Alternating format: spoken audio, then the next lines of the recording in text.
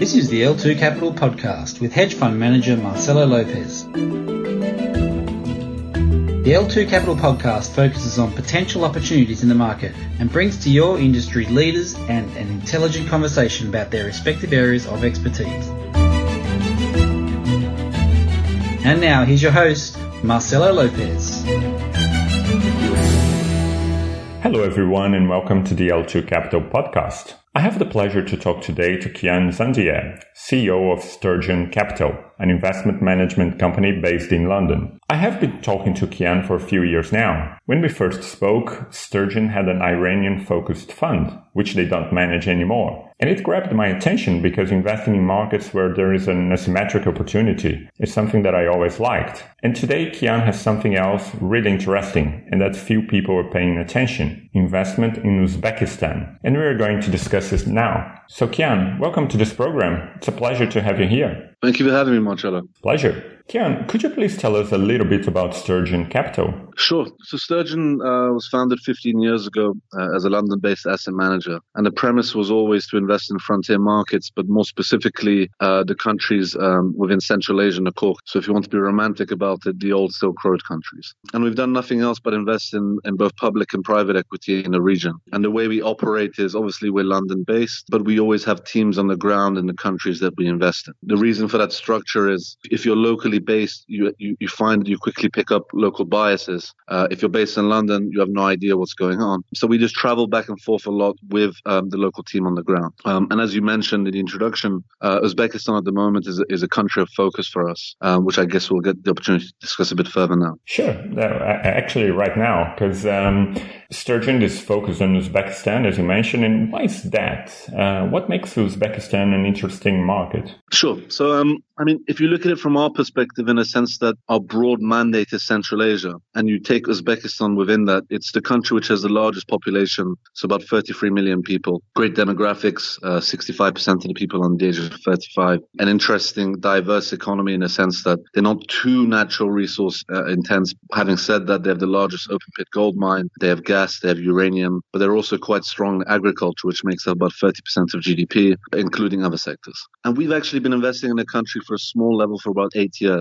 But for all intents and purposes, up until 2.5 years ago, it was a very difficult country to invest in. Why? Because effectively you had a dictatorship running the country. It was a closed economy. If I'm going to be extreme about it, you could even compare it to North Korea. And the most practical problem at that point was actually taking capital outside of the country. And then what happened, so it was a country that we were following quite closely for a while. What happened 2.5 years ago effectively was the previous president died, and his prime minister then became president. And the general consensus at the time was that he would basically continue the previous policies, given he was prime minister for so long under the previous president. But unbeknownst to everyone, he wakes up one morning and starts to perform rampage. And for us, the fall of the Berlin Wall moment, as we like to describe it, was when he decided to conduct two politically expensive liberalizations. The first of those was in the currency market. So like some other frontier markets, they had a dual exchange rate. One was a subsidized government and the other was a free market rate. And what was happening effectively, the incentive system that laid about was you would try and import goods at a subsidized rate and then sell it at a free market rate. And what he did overnight was he basically unified the two rates and took a 50% hit on the currency. Now, if you think about what that signals is to the elites to basically say the game is over. And to take a 50% hit on the currency is an inflationary move in itself. And the fact that he would do that early on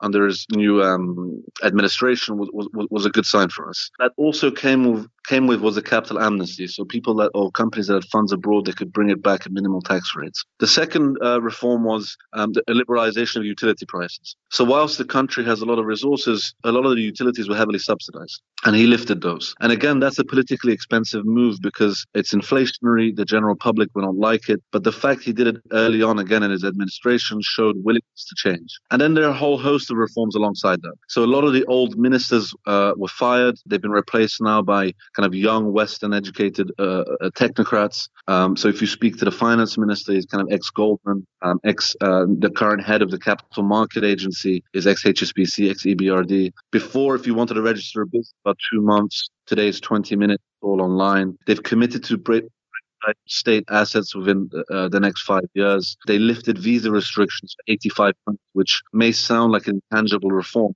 what it basically signals is that they have a willingness or a preference to open up rather than, let's say, security parent. And there's more reforms that came alongside that. But basically, you had that's the reform side.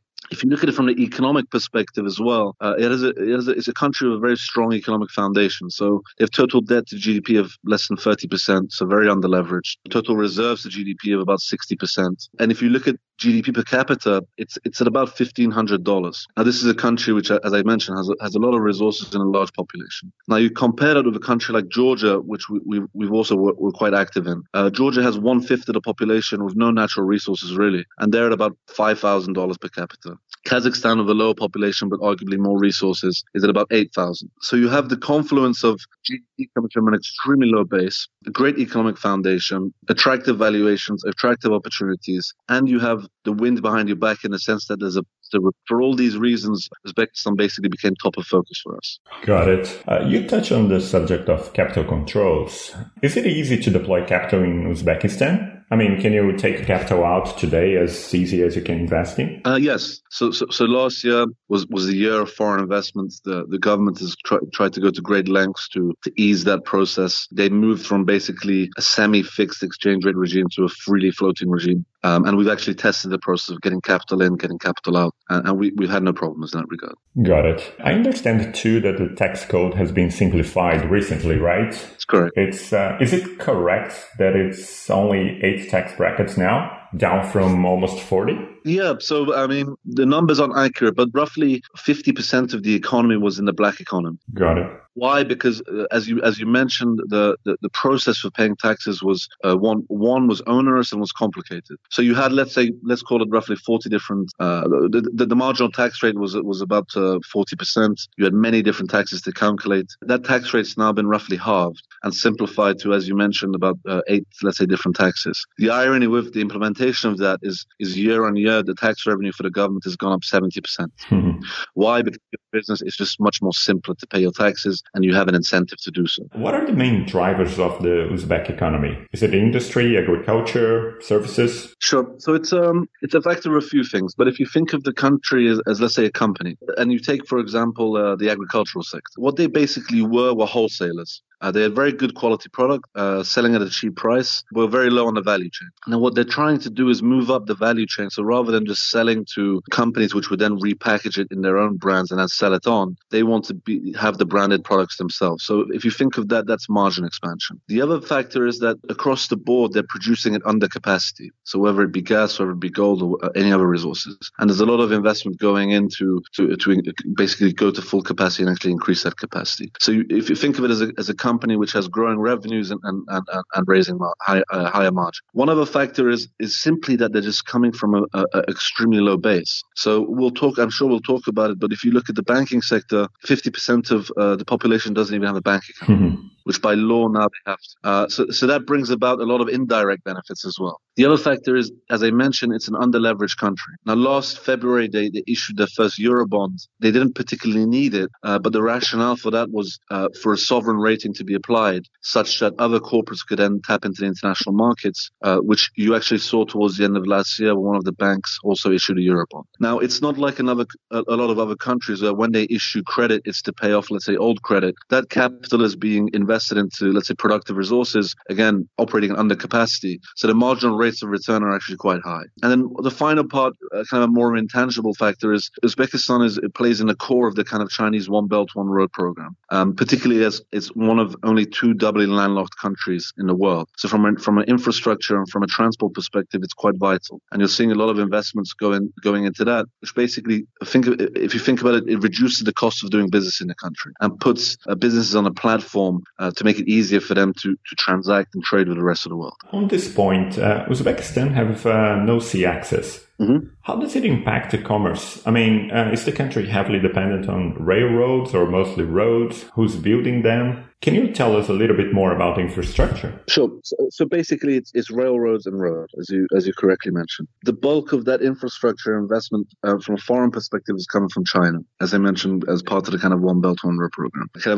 From a tourism perspective, for example, a few years ago, they built a bullet train going from Tashkent to Samarkand, which you can now go in 2 hours. I've been on it a few times. It's extremely extremely good service. And so that's basically the bulk of the infrastructure from a transport perspective that you see in the country. Got it. Shavkat is only the first president after Karimov's term, right? That's correct. Is it a stable government? And how serious is the president and the elites about these reforms? Is there anything that can stall them? Sure. So effectively, the way to, I guess the political model to think of Uzbekistan is probably, not economically comparable, but think of China or Singapore in the sense that you have a benevolent leader, which for what it seems for now has the best intentions to try and open up the country and to bring about the economic growth, but will be there ultimately for life. Now, what they've tried to do is free up political freedoms. Earlier this year, they had their first parliamentary elections, where foreign media was invited,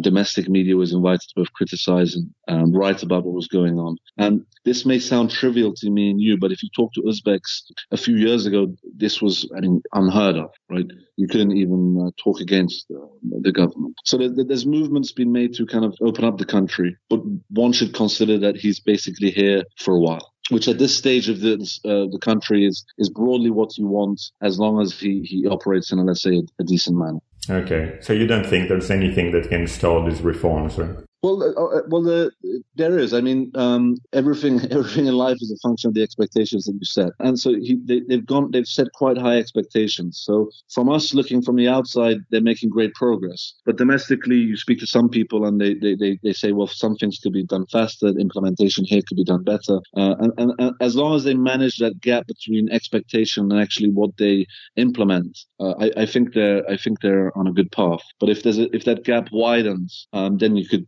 potentially see some, let's say, tension. Brilliant. What about the banking sector? You mentioned to me when we spoke last that there's a big change happening in the sector. You actually touched on the subject a while ago. And even though the majority of the banks are owned by the state, can you tell us a little bit about the banking sector? Sure. From an asset perspective, about 85% of the banking sector is state-owned. And what they effectively do is act as a fiscal policy. So they give subsidized loans to, let's say, state or semi-state entities. Now, what's left behind is basically small to mid-sized businesses and the retail market. So our estimates are that about 50% of the population, as I mentioned, do not have a bank. Now, as I also mentioned, by law, that now has to change. Why? Because the law says that if you want to receive your wages, you can no longer receive it in cash. It has to be through a bank. Why? Because it brings about transparency. It's actually, one can record it and it's actually see what's going on in the economy. The other interesting fact is that only 6% of the population has ever taken a loan from the bank. Now, if you look at it from a PPP perspective, the GDP of the country, let's say, is about 250 billion. So you have a huge gap in potential providing credit to the average population. And that's where we really see the opportunity and where we're actively investing in. If we look at net interest margins, specifically on the retail side, we believe, let's say, you can get 15 to 20%, and the 15% should be obtainable for at least the next 5 years. And you compare that with kind of net interest margins across the world, it's arguably very high. And again, if you look at the infrastructure of these banks, they're operating in quite an old manner. So collections are They're on an independent collections agency. It's based basically on reputation. Loan distribution is basically done from an Excel sheet. So there are many low-hanging fruits you can do to optimize basically internal processes and basically have a huge retail banking opportunity in the country alongside these as well that we see. And how can investors get exposure to Uzbekistan? Sure. So they have a local stock market which trades at low valuation. So you're talking about 3 to 4 times earnings. The difficulty with the stock market is that average daily trading volume is around, let's say, $100,000, $150,000, which makes it very difficult to deploy meaningful capital. The other perspective is, as a general investment philosophy, what we try to do is invest only in truly private companies. Why? Because the incentives of management are much more aligned with you as a shareholder. And basically, if you were to invest in the public markets, our view is you're basically a passive minority investing in a state company where really incentives are not aligned. And the only thesis that I can rationalize is that you hope that foreign flows will come in and then you'll effectively, which is not a bad investment strategy. But if you want to be more active, it's probably investors can invest in the Euro bonds, but there you're talking about yields of 4.5% to 5%. It's attractive. What we've tried to do is is make it as easy as possible to access it. So we just launched a private equity fund dedicated to the country, where in theory investors can invest and get exposure to the underlying investments that we're making. But beyond that, it's you basically have to go to the country if you want to actively invest and try and find where you'd like to invest. And the country is very receptive to that, should you want to. People are starting to talk about a crash in the markets after all the stimulus we had over the past 10 years. So, in your opinion, what would happen to the Uzbek economy if there's a crash in the markets? Sure. So it's a country that's historically run a current account surplus. At the moment, it's running a slight deficit. The main reason being that they're kind of fast forwarding in the imports of capital goods to increase capacity, as I mentioned earlier. So, but when in a normalized state, if you're running a surplus economy where the bulk of your exports are resource based, that has a negative impact. But going back to the kind of factor again that it's coming from such a low base, we believe ultimately should there be a global crisis, it will reduce the trajectory of growth. But because it's coming from a low base, we believe, and obviously we're biased, that it will be slightly decoupled and decorrelated from what will happen in the rest of it. Okay. So in your opinion, what are the main risks of investing in Uzbekistan? Sure. I mean, there are specific risks, but a lot of the risks are typical kind of frontier and emerging market risks. So one is probably not understanding the stakeholder structure of investments that you're getting involved. So something we try to do is effectively create what we call a stakeholder map to understand who the shareholders are, who the shareholders are, who the suppliers are, and then you quickly create an idea of what is actually going on in the country. Specifically to that investment, and then you can try and see where the weak points or the bottlenecks are. One risk is obviously currency. Now they had the big managed devaluation, let's say, a few years ago. Last year, the currency weakened by about 14%.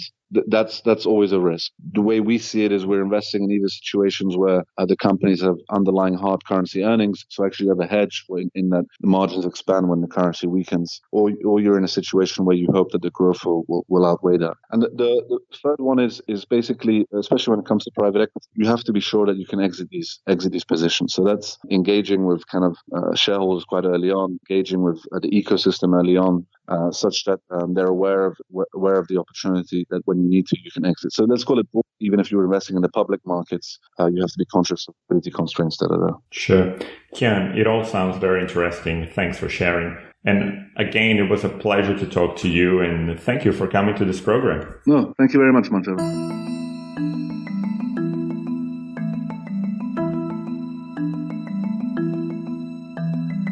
If you like this podcast, feel free to forward it to your friends and colleagues. We appreciate your time, support, and your feedback. You can follow Marcelo Lopez on Twitter at MALopez1975. The information presented here is not investment advice and should not be taken as such. You should do your own due diligence and consult with your financial advisor before doing anything suggested or mentioned in this podcast. L2 Capital and its partners will not be liable for any losses that occur in doing whatever is discussed in this podcast.